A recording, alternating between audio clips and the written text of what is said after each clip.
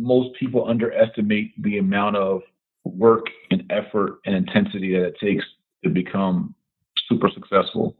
I think people just don't get what they're going to have to sacrifice, making really tough decisions, vacations you can't make, family outings you can't make, time you can't spend, relationships you can't have, and just a level of an intensity that you got to bring to the table if you want to be that successful.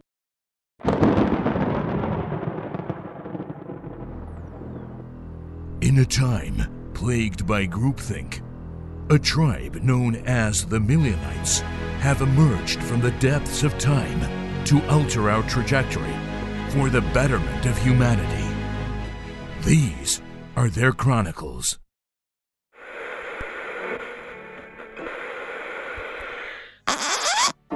Welcome to our community, where every single week we'll study the craft of some of the most successful entrepreneurial leaders in their given area of expertise. We'll take a trip down memory lane, long before the millions, to uncover their secrets to success and how they've achieved their goals. By doing this, we can fast-track our way to success and live the life we've always dreamt of.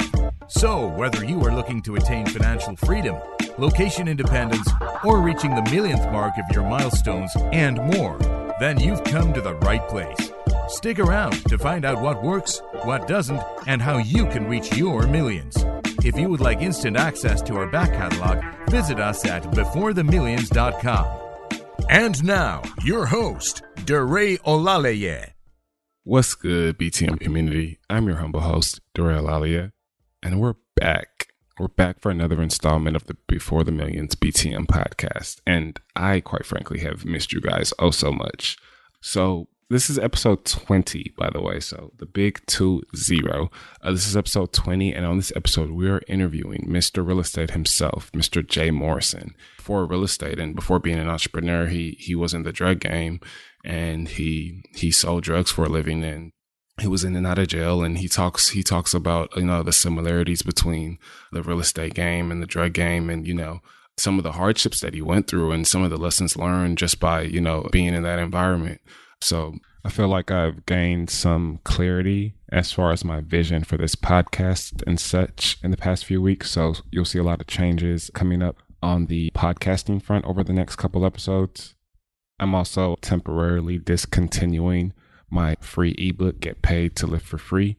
I think that I had a vision for it, and I had other people help me on the project, and I didn't supervise it as well as I could have. So, going back to quality, I want to actually re-release the book, put my hard work and effort in there, add in a whole bunch of chapters, talk about some of my personal stories in there, and release it as a physical copy, a full-fledged, physical copy book, and still call it the same, still call it Get Paid to Live for Free, and really walk people through the process of how to do that. And I think that it'll be that much of a better book, and it'll be that much more value for you guys. And of course, it'll still be free. So look out for that, probably late this year or early next year. So really, guys, one thing that I'm starting to do and I'm looking to do is I'm going to start aggregating content through different mediums, primarily my email list. So if you haven't received an email from me in the past few days, regardless of whenever you're listening to this episode, then you're not on my email list, or you've accidentally been removed. So you don't want to miss any of my emails. I've changed up my service provider and switched up the contents of the email. So I'll be sharing a lot more about my personal life and a lot about my path before the millions. Most recently, I'll be sharing exactly what prompted me to miss the past 3 weeks, and you'll be taken away and hopefully inspired. Another reason for the absence is I'm excited, guys. I'm super excited to announce that we're launching an all new mini course called House Hack Secrets. This is teaching and coaching investors how to get into their first investment property by getting paid to live for free. Now, it's been in the works for a while now, when we finally have a product that I think that we're ready to share with the public. And this is exclusive, so I'll tell you why in a minute. But if you're looking to create a new stream of income, get into your first investment property, become a homeowner, acquire consistent passive cash flow, live a location-independent lifestyle, or subsidize your living expense, in other words, getting paid to live for free, then this course is made specially for you. So what I've done is I've broken the course down into step-by-step little bite-sized pieces of information to kind of get you on your way. So it's 5 jam-packed modules with support every step of the way, and you'll be closing on your first house hack in no time. Now, I'm rolling this out to the first 50 investors that register. Why is there a cap? Well, because this is the first version, and I like to devote as much of my time and attention to these early adopters so that we can work through any of the kinks or gaps in the teaching and therefore make a better product. But I'll continually update the course, which also means that the price will continually go up. And once you're in, you get all the updates. So no matter how high the price goes, which it will never be crazy, but no matter how high the price goes, you're like a lifetime member. So here's the kicker though. The first 50 investors that register will have access to the course for free. It's crazy. For the amount of value being offered, I believe that this is the best way to roll it out. Y'all know I love giving things away for free. I told my mom the plan and she literally got pissed at me, guys. She was just like, why?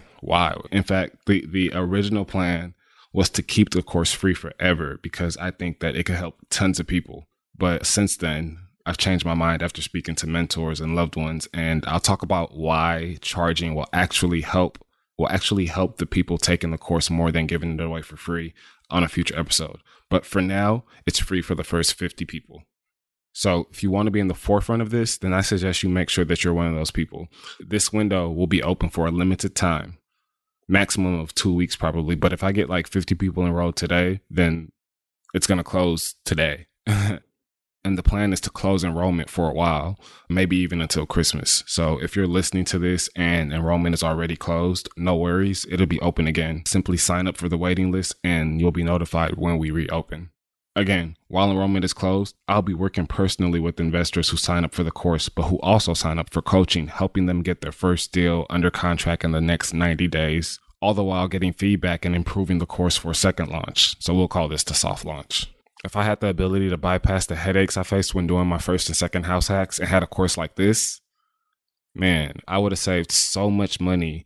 I offer my coaching clients direct access to me, but more importantly, personal recommendations when it comes to things like finding a lender. This can literally save you thousands, if not hundreds of thousands over the next 30 years. That alone would be worth the price of admission. And guys, there's too many other super value bombs that I'll let you go check out, such as providing you with most, if not all, the documents that you'll probably need through your house hack. Things like a master lease agreement, a letter of intent, and other contracts. I know, I'm crazy. So I haven't actually decided on the price when we reopen, but I guarantee that it won't be less than $97. It could be $197, it could be $297, even $497. But even at $1,000, the value is still worth 10 times that. If you're a loyal listener, you listen to the BTM episodes soon after they're released, then you'll probably still have time to join the beta group, aka the founding group, for free. If you're listening to this in 2018 or sometime in the future, then I'm sure you'll enjoy the course at its current price and all it has to offer because it kicks butt. LOL. Well, DeRay, this is all nice and dandy, but you still haven't told me how to enroll. Literally, all you have to do is visit beforethemillions.com/househacksecrets. That's beforethemillions.com/househacksecrets. Or click on the link in the show notes and I'll see you inside the members area of the course. Now, without any further ado, let's get into the show. We recommend only the best books on this show. With that being said, we can understand the urge to read the last book you've heard an entrepreneur get excited about. Well, guess what? You can go read it right now. We've partnered with Audible, an Amazon company that produces high-quality audiobooks. Together, we are offering, and for free, a 30-day trial and 1 free book as soon as you sign up. So, if you've been eyeing a certain book but haven't quite been able to pull the trigger yet, we'd love to cover the cost for you. Just visit audibletrial.com/beforethemillions to start reading or listening to your next free book. The link is also in the show notes of this episode at beforethemillions.com. Today, I'd like to welcome Jay Morrison to the show. Hey, Jay, how's it going? Oh, it's going great. Thank you for having me, King. I'm excited to have you. It's a pleasure. Jay is also known as Mr. Real Estate. He's a successful real estate investor, realtor, and TV personality. Jay is actually an entrepreneur at heart. He's a social activist and the CEO and founder of the Jay Morrison brand. So I understand that, Jay, you were a high school dropout. You were a 3-time felon, and you made a major transformation in your life over a decade ago.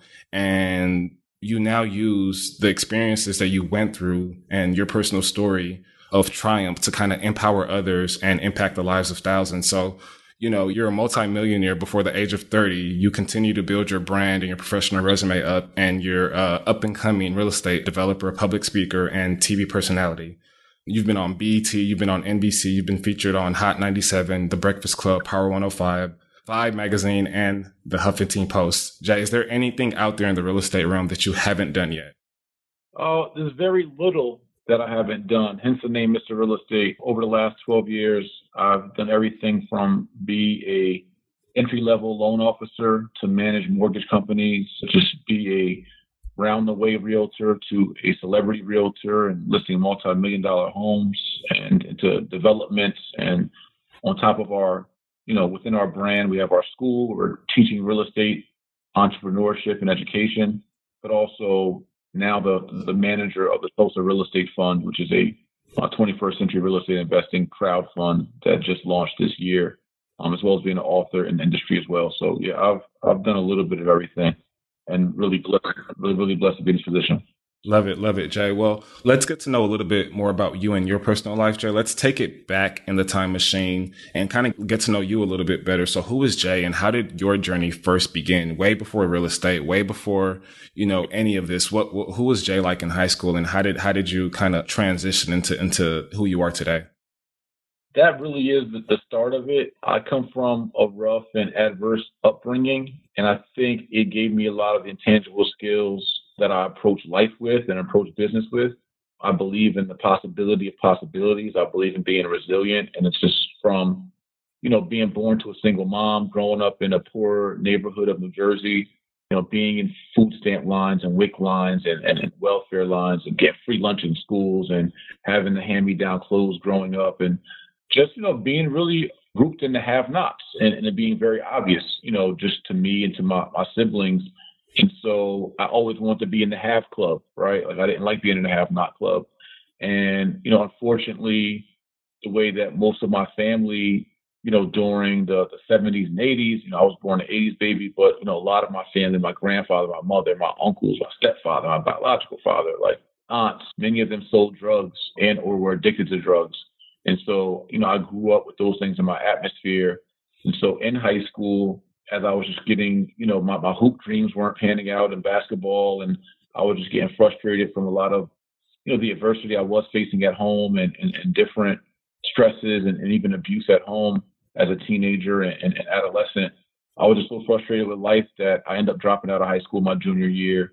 And what I thought was going to be my savior was my first entry to entrepreneurship, so to speak. And that was, dope dealing and drug dealing and working for older cousins and older guys in my neighborhood, working on the corner.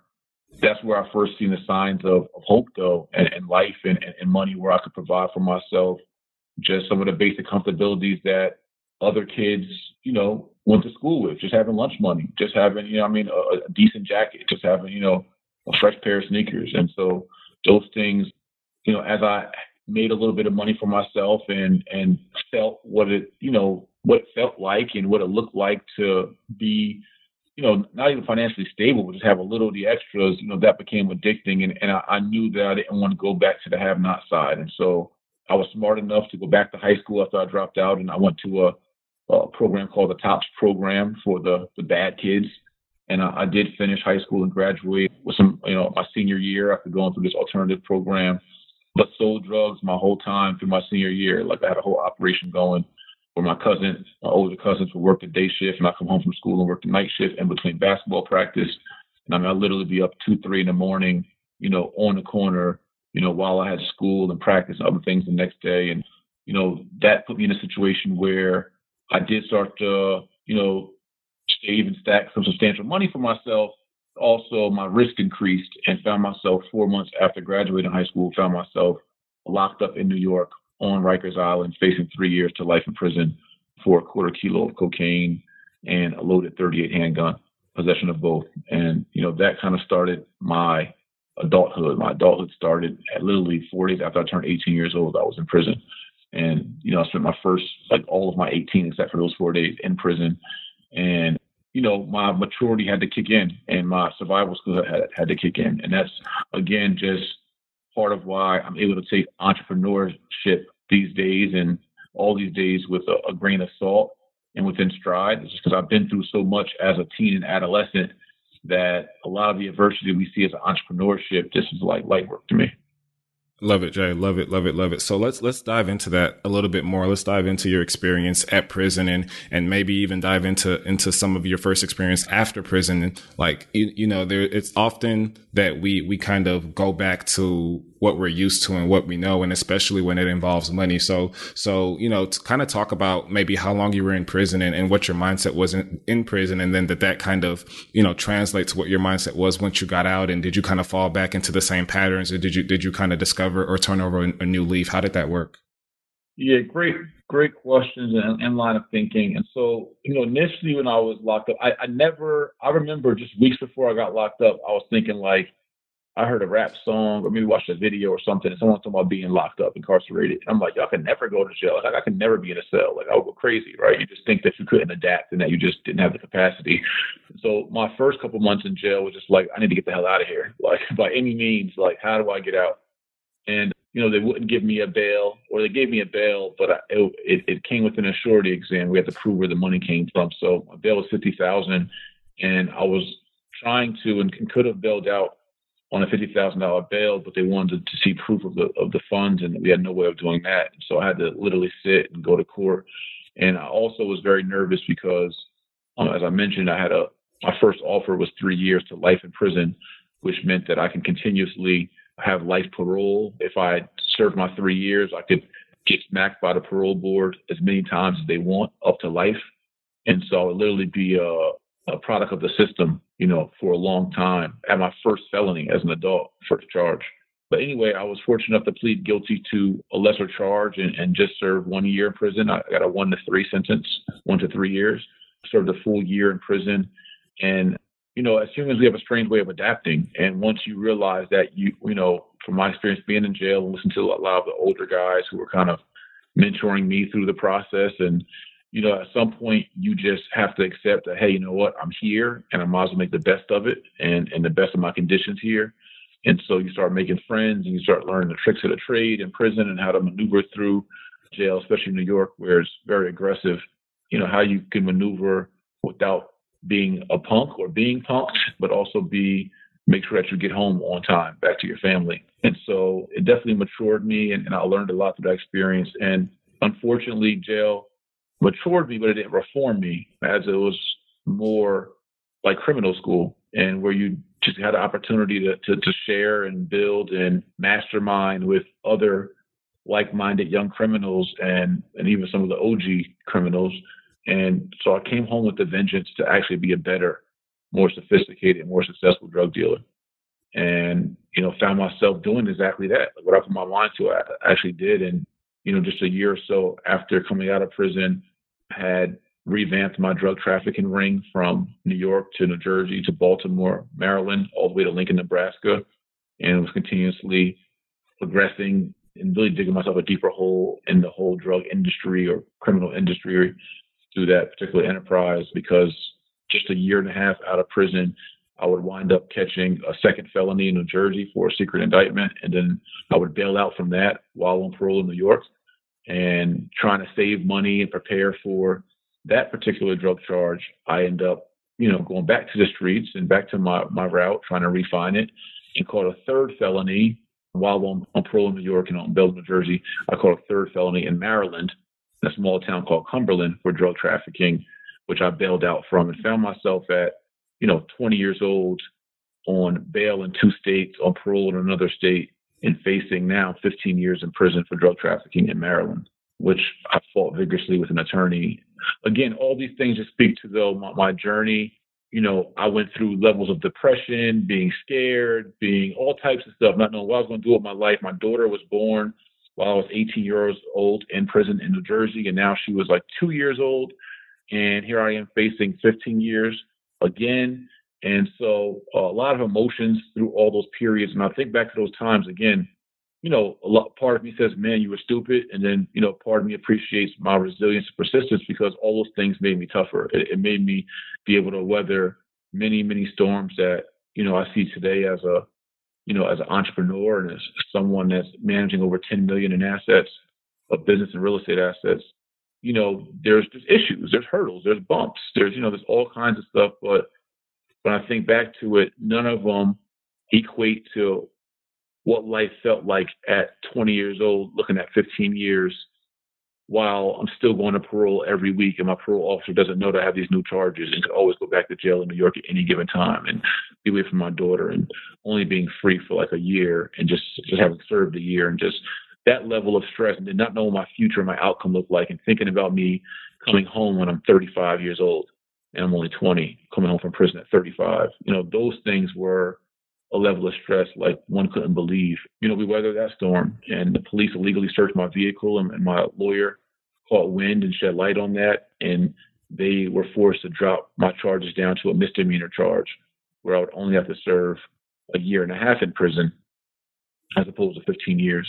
And so I did, go to trial, and I did plead guilty to a charge in Maryland. And luckily, with God's covering, New York never found out about it. So I never had to face any more time in New York. And New Jersey consolidated their charge with Maryland. And so I ended up doing another year and a half in prison, long story short. Served a total of 2.5 years in prison by the time I was about 22 years old, and came home on a intense supervision parole program, and, was on this program with a 6 o'clock curfew and random drug tests and breathalyzer tests, and had to keep a journal and attend a men's group, and had to do that for 18 months once I left the 18-month sentence, where that introduced me to real estate because I had to have a job. And eventually one of my jobs, after working at a telemarketing company and a shoe company as a shoe salesman, I ended up getting a job at a mortgage company as a loan officer at 22 years old. And that introduced me to the principles of financing and real estate and creative financing. Although, I'm sure y'all asked this, but although I end up going back to the streets even after that parole program, I still spent a few more years back into old habits before I fully found my niche in real estate.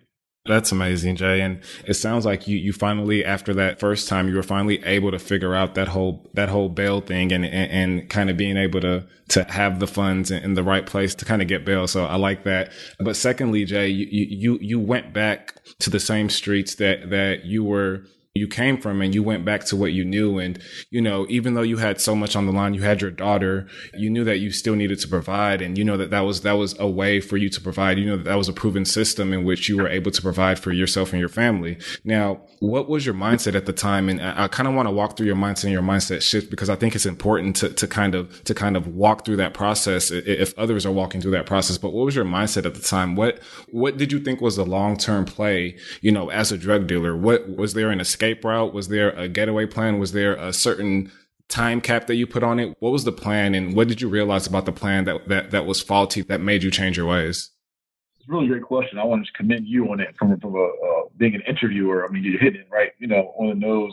And the funny thing is, when I first started selling drugs, my goal was just $100 a day. I was 15 years old, and again, I just wanted the extras, man. I just wanted to be able to afford some, chicken wings and fried rice. Like, I just wanted to be able to get the cheese sticks at Pizza Hut when I wanted. I didn't really want much. I just didn't want to, I hated being hungry and not being able to, go feed myself. I hated, seeing that a new pair of jeans or new designer came out, and it wasn't even a question of could I get a shirt or a pair of jeans or sneakers. Like, that wasn't even something you came home with. It was like you already knew the answer.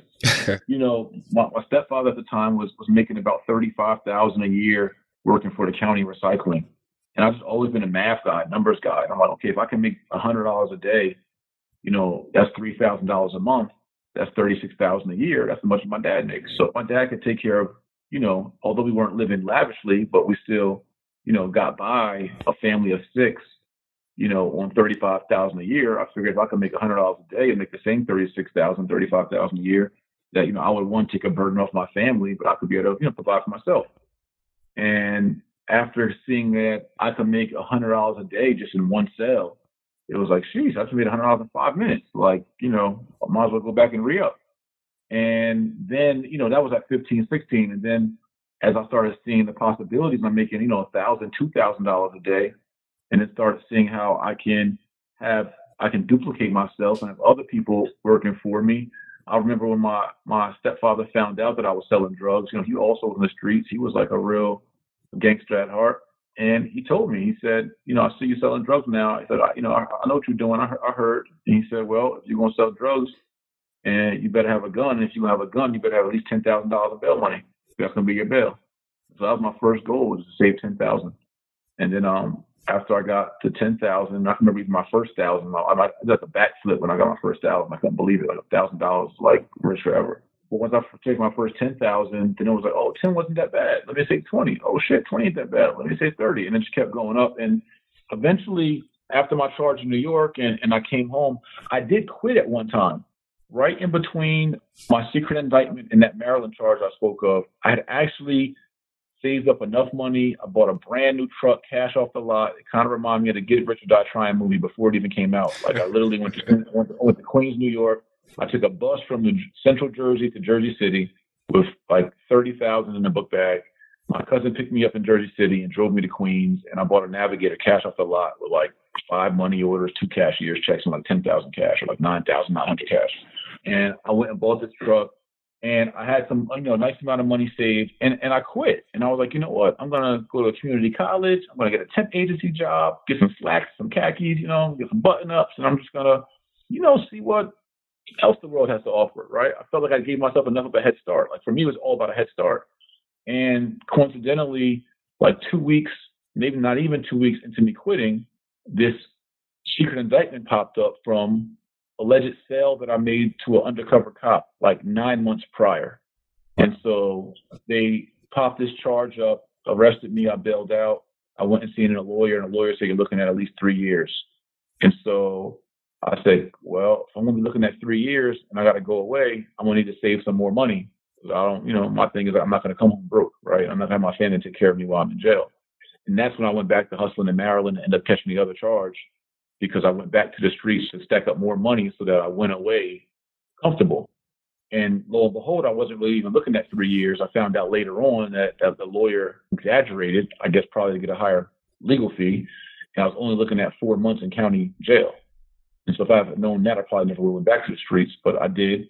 And that's where I caught another charge, trying to save up for that charge. And then while I was out on bail for the third charge, it was the same thing. I got to pay my lawyer. My lawyer wanted $25,000.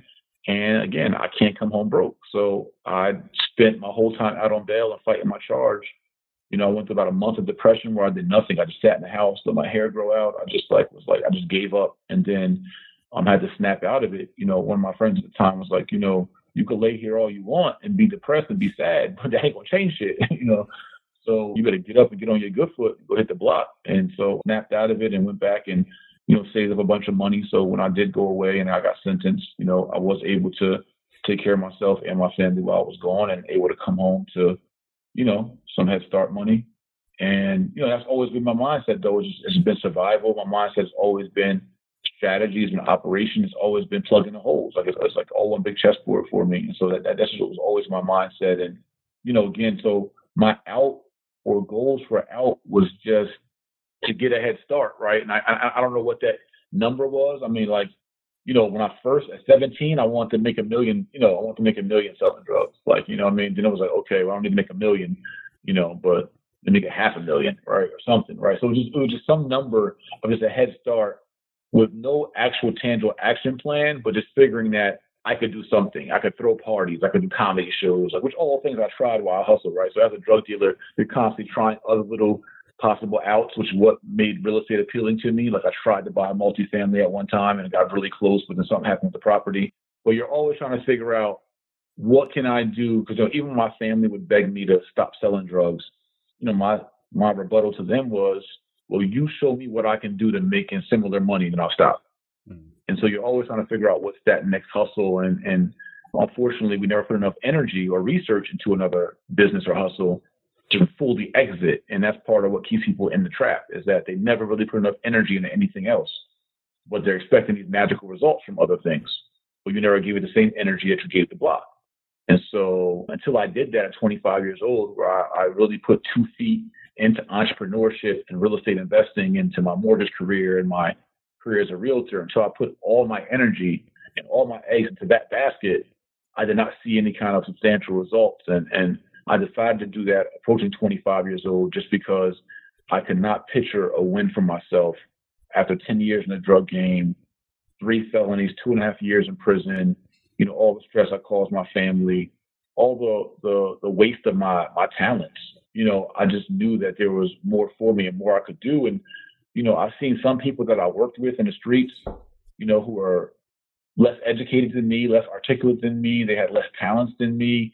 And, although from an economic standpoint, I felt forced to hustle and do what I did, I had more potential than most people that I was working with or would come across in the streets. And I found that I was underutilizing my potential. And when I gave it a real shot, that's when I started to see, and it wasn't overnight, but through grinding and commitment and persistence and resilience, using those same things I've had gathered over the last 10 years, I used them over my first 10 months in real estate when I wasn't making any money and just learning the business and learning professional etiquette and learning how to, really build a business. Although I didn't make a lot of money my first 10 months, I learned so much. And then eventually the floodgates started to open and I started to make more money and build more confidence and build a book of business. And I've been fortunate enough to, I've had some ups and downs where I had to rebuild and regroup, but I never had to go back to where I was, and have been fortunate enough to be able to build a pretty nice start to an empire for myself. Love that, Jay. That's really, really good stuff. And I hope that, the listeners are taking heed to kind of your path and, whether or not they were in the drug game or in corporate America, whatever they're in, but their struggles everywhere. And, your story everywhere.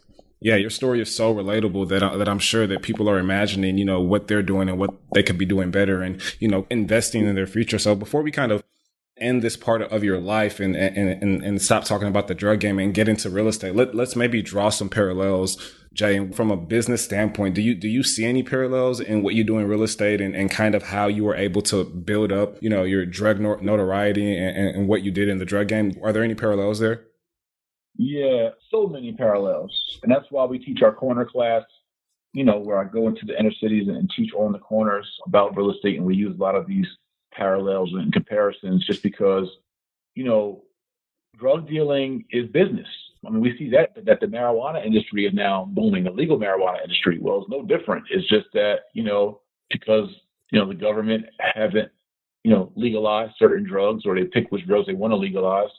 You then formalize it and you're then operating as a legitimate business, but nevertheless, it still was business. And there's so many core principles of just, again, how I say, like in business, you need business cred. In the streets, you need street credibility. You can't go make money in the streets without being credible. And that's all based on your knowledge base of your product in the streets and the code of the streets, and also how you market and brand yourself in the streets. And so the streets, there's one way to marketing and branding yourself to make people want to be attracted to you to do business with you. And it's the same thing when you go into entrepreneurship. How you look, how your business looks, how your business cards look, how you smell, how you smile, how you eat, what your posture is. All those things matter into how people take you as a businessman or woman, take you serious, or the lack of, or how you package your product. It's the same thing. No matter if your product is, illegal work, or if it's a real estate inventory or T-shirts or weave or whatever it is you're selling or services you're offering out there, how you package those products and services it's going to be a great correlation to how your consumers or constituents receive those products and services and how they engage with you as a businessman. And same thing with team building.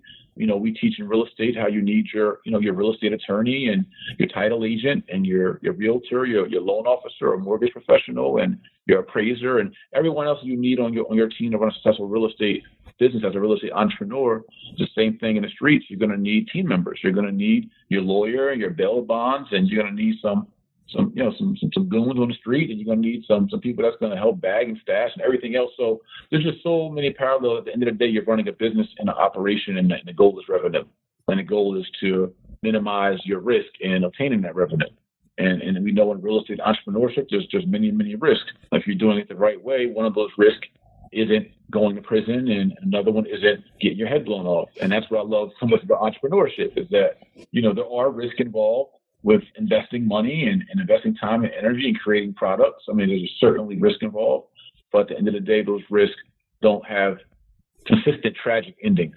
And that's why I love about being an entrepreneur and a businessman is that, again, based on what I've faced for half my life, these type of risks, at the end of the day, you never want to lose, but these type of risks is really light work compared to, things I've faced in my past. And even and being younger in my life at that. So, right. So now being more mature of an adult and man, I can handle these things way more graciously than what my teenage and younger year self had to handle. Definitely. I love that, Jay. So let's transition a little bit. Let's get into your real estate story. Let's figure out, where the inception came from and kind of what your first deal looked like. And, maybe we'll be able to, right after this, we'll be able to speak to some of the listeners that want to get into real estate and don't know how to get in. And maybe, being an agent is not the best way, and perhaps you can share that. But let's talk about your first real estate transaction, whether it was an investment property or whether it was just being an agent on a deal. What was your first transaction and how did you get into that? Yeah, well, my first transaction was me helping my mom out of a foreclosure where she was a distressed seller, a motivated seller, and she was facing foreclosure and had a tax lien on her property. And I helped to pay her tax lien off and foreclosure off. How'd you get in a position to do that? Well, that was just, actually what I did for that is I sold my truck. I sold my vehicle. So a lot of times, again, people don't want to make necessary sacrifices to execute a plan or get involved in investment. So for me, I didn't have the liquid capital at the time. So I sold, one of my assets. I mean, you can call a vehicle a liability, but at the time it was owned cash. So it had some equity there. So I sold the vehicle and invested that into alleviating the foreclosure. And my mom's property appreciated in value just $100,000 just after 3 years of owning it. And so when she sold the property, she gave me a third of the proceeds, and I was able to then acquire another property using her portion of the proceeds for her under my name, because I had spent the time to build my credit through secure credit cards, secure loans, and many of the strategies that we teach in the Jay Morrison Academy. And so I had good credit at the time and was able to purchase her first, my first property, my mom's second property, but I purchased it under my name with her funds from the sale of her house, a simple FHA purchase she made that just appreciated in value because of a hot market. She did no renovations to it. I was able to buy our first property.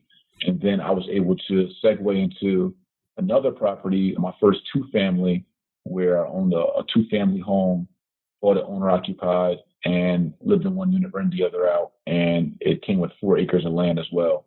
And that was like my segue into becoming an investor. And when I seen the commission the realtor made off that purchase, that's when I decided that outside of just doing mortgages and investing, I needed to get some action on the real estate agent side as well. Definitely makes sense. And it sounds like the light bulb just kind of went off in your head after that first transaction with your mom. And, you were like, this is definitely something that I see myself doing and I'm going to continue doing.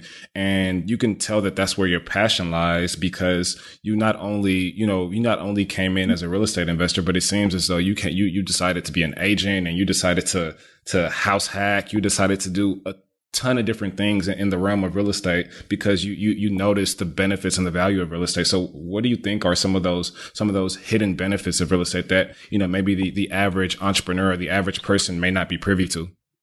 What are the benefits you said? Yep. What are the advantages of investing in real estate or even being a real estate professional?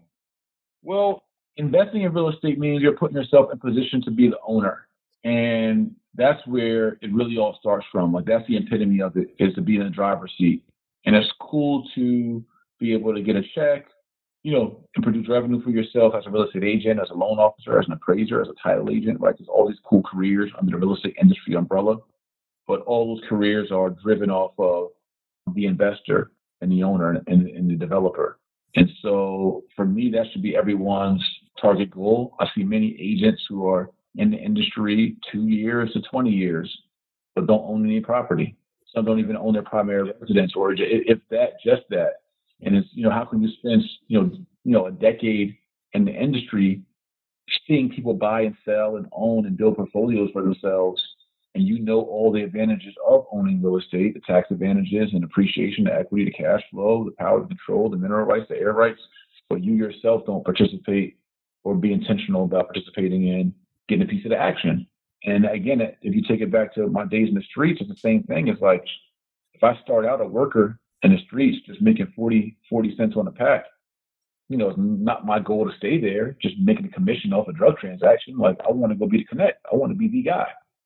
And it's the same thing when I got into the real estate industry. It's like, I don't want to be the worker. I don't want to be the runner. I don't want to be, I have to have my eyes set on being the boss and as much control as possible of any transaction, but also making the most money as possible. And so I'm always looking up at scaling, and it's what got me into other businesses outside of real estate. It's like, I'm not just a real estate guy. Like, real estate was a conduit. It was a vehicle for me to create revenue, and always will be, because it's a great business model and the world runs off real estate. But I never would just stop there. I never would pigeonhole myself to just being Mr. Real Estate or an investor, developer, or even an agent or any of that. I'm always looking at, what's next, what's the next level, and where is the most money made, where's the most control had, and how can I squeeze my talents at the end of the day. I love that. And I think that, I'm similar in that fashion, in the sense that although I'm a real estate investor, that's not where the journey ends. That's just where the journey begins. And you can build so much around your real estate investing. You can do some of the things that you're doing, and you can start building a brand and kind of helping others kind of, facilitate their journey. So let's talk about, we talked about your goals in the drug game. Let's talk about your goals as an early entrepreneur, as an early real estate investor. Now, your plan was not to have an academy. Your plan was not to be on BET. Your plan was not to write a book. Those were not your real estate plans back then. So what were your goals back then, and how did they start to transpire into what you are today? Yeah, honestly, my goals back then were just money goals. It was like, I just want to be a millionaire. You know what I mean? At the end of the day, like, I just want to be rich. I want to be wealthy. I want to be comfortable.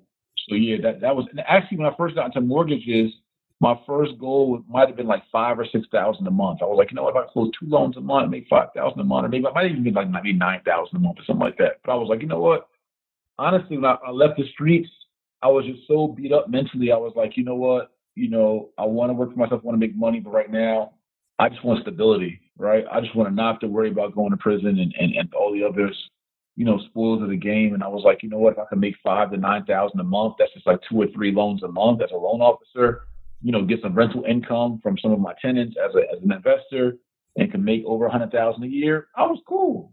Like, just how I started in the streets, 100 a day. I was cool. Yeah. But when I saw that I could make, my 1 month and one of my bigger months in the beginning of my career, after like 9-10 months of grinding, I ended up making $30,000 in 1 month, and maybe like $13,000 the next month. And I started seeing like there was like real possibilities for real money, and then started learning more about investing and seeing the big checks that people were cashing out on these properties in their portfolio.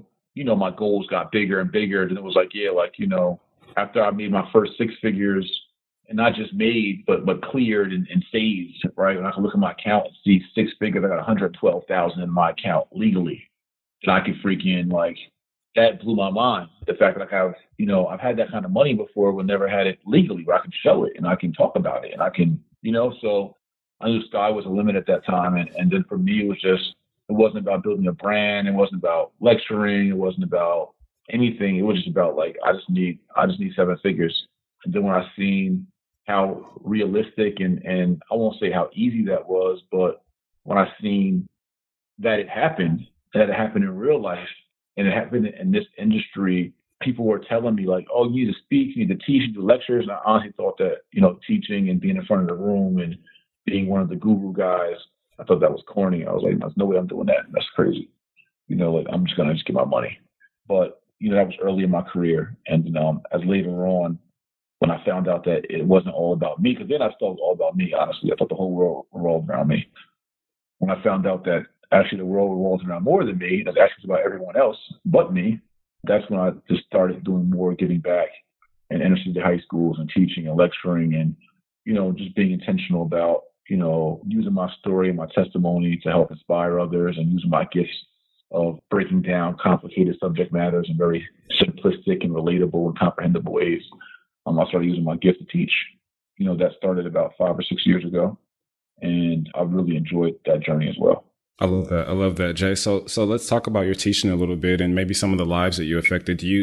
Are there any success stories that you can kind of pull out of your goodie bag from those early years of somebody you kind of shared your story with, and maybe you mentored, and now they're well on their way to, millions or whatever it is that their goal is. But are there any kind of early success stories that kind of gave you a sense of joy and a sense of purpose per se to kind of keep going down that path? Yeah, there were a lot, man. Like, just from my online videos, even before I started my academy, which has had over 7,000 students in the last 4 years and so many success stories. Even before that, just from my YouTube videos, which were like almost 1,000 YouTube videos now, several million views, I just was seeing people come up to me in the streets and even in the nightclubs and just be like, yo, salute King, like, yo, yo, I watch you. You the man, like, yo, I stopped gangbanging because of you. You know what I mean? Like, people like were literally changing their whole mindset and lifestyle because of some of the viral content we put out. And then when we started our school, some of our students like Brandon J. Wigley, country boy out of Orlando, Florida, Country King, he started out as one of my proteges in my online school and worked his way up to an intern. And then, now 4 years later, he's the vice president of my company and doing really well for himself. Nice real estate portfolio and, 2 other businesses outside of what he does with our academy and school. And watching women like Rolanda McClinton out of Detroit started in our school in 2014 as a single mom, knew nothing about real estate, like not the slightest thing about real estate, went to our online school as a single mom of 2 and a salon owner as her full-time job, and now has acquired, bought, sold, flipped, rented out, everything over nearly 24 properties at this point, starting from scratch. I know nothing about real estate, right? And so just watching her grow and watch her buy her first properties from the auction and, just seeing her and even some of my celebrity clients, like even just working with Angela Yee from the Breakfast Club, when, she thought she needed like 30% down to buy a house. Or she thought she needed like $300,000 saved to go buy her first house, to find out she only needed 3.5%. Like just simple things like that change someone's whole mindset in regards to the possibilities. And that's what I found out is like through education, we see what's really possible and we see what the possibilities are. We see the possibilities of leveraging our credit to get hundreds of thousands in unsecured financing through our credit to cash program, or, owner financing, buying apartment buildings with no credit check through owner financing, and like all types of cool things you can do once you got the strategy and the knowledge base. And, so I've just seen dozens of, our students and clients, become successful even as entrepreneurs. Like people are just so excited they own the business for the first time. Like they got their LLC and their business cards, and like just those little things. I mean, there's students that have made hundreds of thousands of dollars rolling their way to millions, and the numbers always sound cool, but I think about the everyday person who's never even thought they could own their own business and just proud as hell to the first business owner in their family. Like that's big, that's major. That changes whole mindsets. That changes the whole, again, possibility of what someone thought was possible. And so, those are, that's where we try to leave our legacy and our mark. It's just showing people that, listen, if I could do it as a former high school dropout, as a 3-time felon, as a welfare kid, I can do it and do it to a major level. Like you said, we all have a corner to come off of, whether that corner is a college dropout or college graduate, or it's a, you can't find a job, or a divorcee, or a single mom, or whatever it might be. We all have a journey. We all have adversity. And if you can look at the extent of my adversity, it should make everyone feel comfortable that whatever they went through in their life, they have some opportunity to bounce back or to move forward. Definitely, Jay, you hit it right on the money. So let's transition to present day, Jay. Let's talk about what you're doing these days, what you have your hands in, kind of how your day goes. So let's maybe talk about, if you have typical days from the time you wake up to the time you go to sleep. How is your day structured, and how is it structured for success? Do you have any daily habits that you implement throughout your day, and what businesses are you touching on a daily basis? Kind of get into your story in present day. Man, I mean, under our brand umbrella, we have the Tulsa Real Estate Fund, which is our real estate crowd fund that's launching at the J. Morrison Academy. We have J. Morrison Real Estate Partners, a development company. We have the J. Morrison Academy Foundation, and we have a social initiative called United Africans in America. So I have teams that, or either directors or teams that run different divisions within my companies or overhead my companies. And so I just do a lot of delegating team meetings, synergizing, making sure everyone's what they're supposed to be doing. I mean, current day we're on tour. I'm now in the 18th city of a 25-city tour that we've been on since March. We've been in basically a different city every week since March. And so, a hectic travel schedule. My routine is really just like always keeping my mind on the work, always looking at where the gaps are, always looking at what's wrong with my business. Like that's what I do. I don't celebrate on what's right. I try to give myself a quick pat on the back if something does go well. So I'm not just, Debbie Downer, but I'm always looking at, what's wrong here? What's wrong with our business? What's wrong with our marketing? What's wrong with our operations? What's wrong with our management? How can we grow? Always checking over my coaching clients. I have like 36 one-on-one coaching clients, many of whom are, NFL or NBA or professional sports athletes or entertainers. And so I'm making sure I'm checking on their progress and portfolios and investments. And then, just our everyday one-on-one clients, making sure that they're growing and, texting them, my one-on-ones, get my personal number. So I make sure I, just keep everyone motivated and just making sure my other coaches or my staff are motivating the clients under their watch and make sure our online school is growing and working on accreditation. And it's constant work. It's constant just checking and double backing. And, we do a lot of blogging and Instagramming and YouTube videos and making sure we're keeping fresh content out there and, just growing the business, growing the brand, working on, our other books. I'm a 3-time author now and 2 books last year were bestsellers. And so just always, constantly remaining relevant. And how I say, outworking the work. It's a crap load of work on our plate. It's our challenge to outwork the work that we have. And we're blessed and thankful to even be this busy. And so, it's just constantly, for me, it's constantly like an inventory check. It's constantly like, what's going on. And so my mind just plays like round robin between all the businesses and to make sure that we're, that we're well manned and staffed and on top of everything. So I love that. So Jay, rounding out this segment of the show, how would you say that you've been able to balance, work and life? And I know that, you have a family that you're looking after and that you love to spend time with. How do you balance that between everything that you have going on? Yeah, well, it's about being intentional, as a father to 2 and just, I was still the oldest son to my mother and over my siblings and having a lady in my life now. It's just all about just being intentional, making sure everyone has their time. And that's why I just said it's like a round robin, just making sure everyone knows that I'm busy and, I'm a businessman and I'm growing, I'm growing these assets and this legacy for my family. We do a lot of social work and community work as well. We're, constantly, donating our dollars, our time, our energy about, serving those least amongst us, and I think part of my balance is clear communication. Like I make sure I communicate with my loved ones and those who are engaged with me.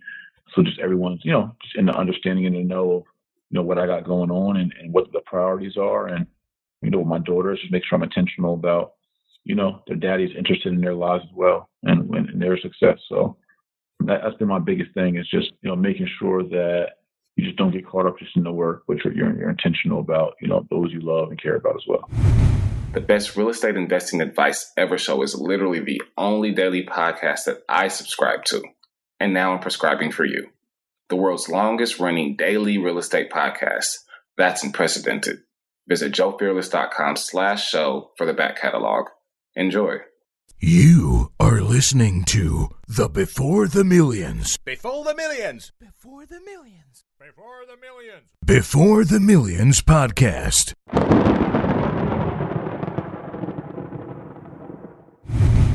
What is your favorite Before the Millions book? Favorite Before the Millions book? I would say University of Success by Og Mandino. 10-second rundown. What is that book about? It's basically a daily read, chapter after chapter, that is like, it's a self-development book, man, but it's like the master collage of all self-development books. So it pulls from so many different books, all mastered into one to be like a curriculum just for a successful mind state or mind frame. Super awesome. Love it. Love it. What were the sacrifices that you knew you had to make before the millions to get to where you are today? The drug game? Time. Yeah, I would say time. Like, I just know that, like, when it comes to being successful in any endeavor, like, you gotta be willing to put the time in, put the work in. Most people want it without putting like real effort, real time in. And I knew that time and sleep and fun, right? Like, I'm not big on entertaining myself. I'm not big on, a bunch of sleep. I'm not big on, so for me, it's like, you gotta commit the time, to your business and to your goals. And so, I knew that even before, major successes from my prior life, that I knew that, you got to grind and you got to be in it to win it. Love it. Love it. Who was essential to your growth before the millions and why?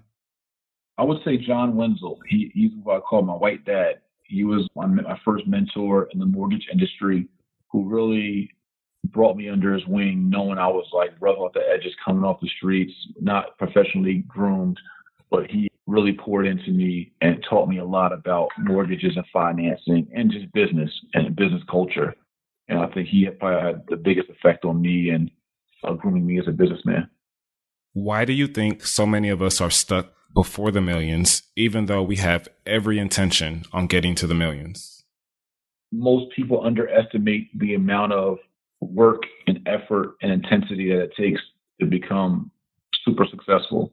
I think people just don't get what they're going to have to sacrifice, making really tough decisions, vacations you can't make, family outings you can't make, time you can't spend, relationships you can't have, and just a level of an intensity that you got to bring to the table if you want to be as successful, and a level of knowledge base. A lot of us don't prepare ourselves in regards to what we learn. Like I spent months not making any money, just learning, being an apprentice.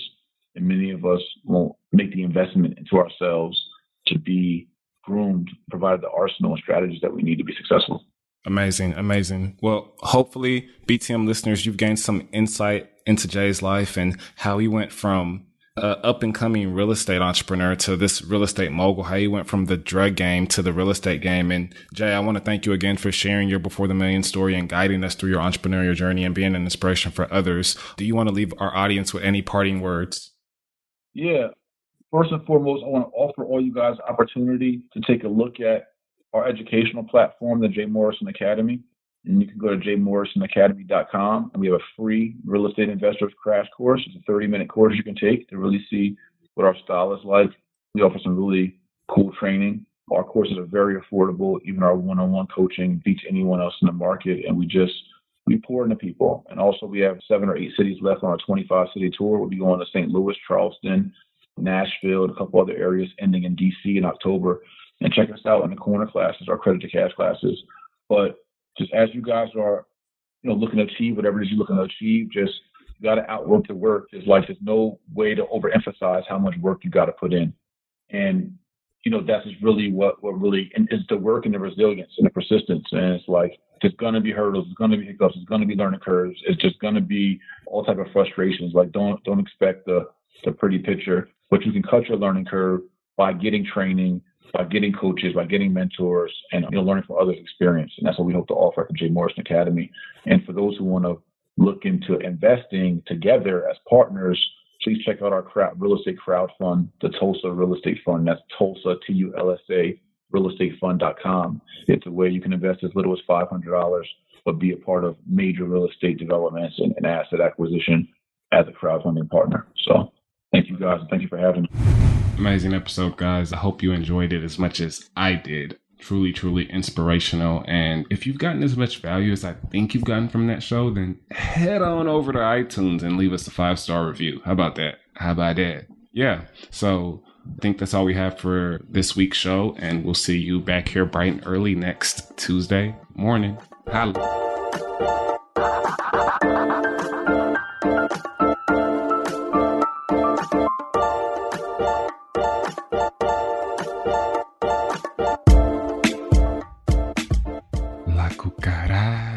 La cucaracha, ya no puedo comer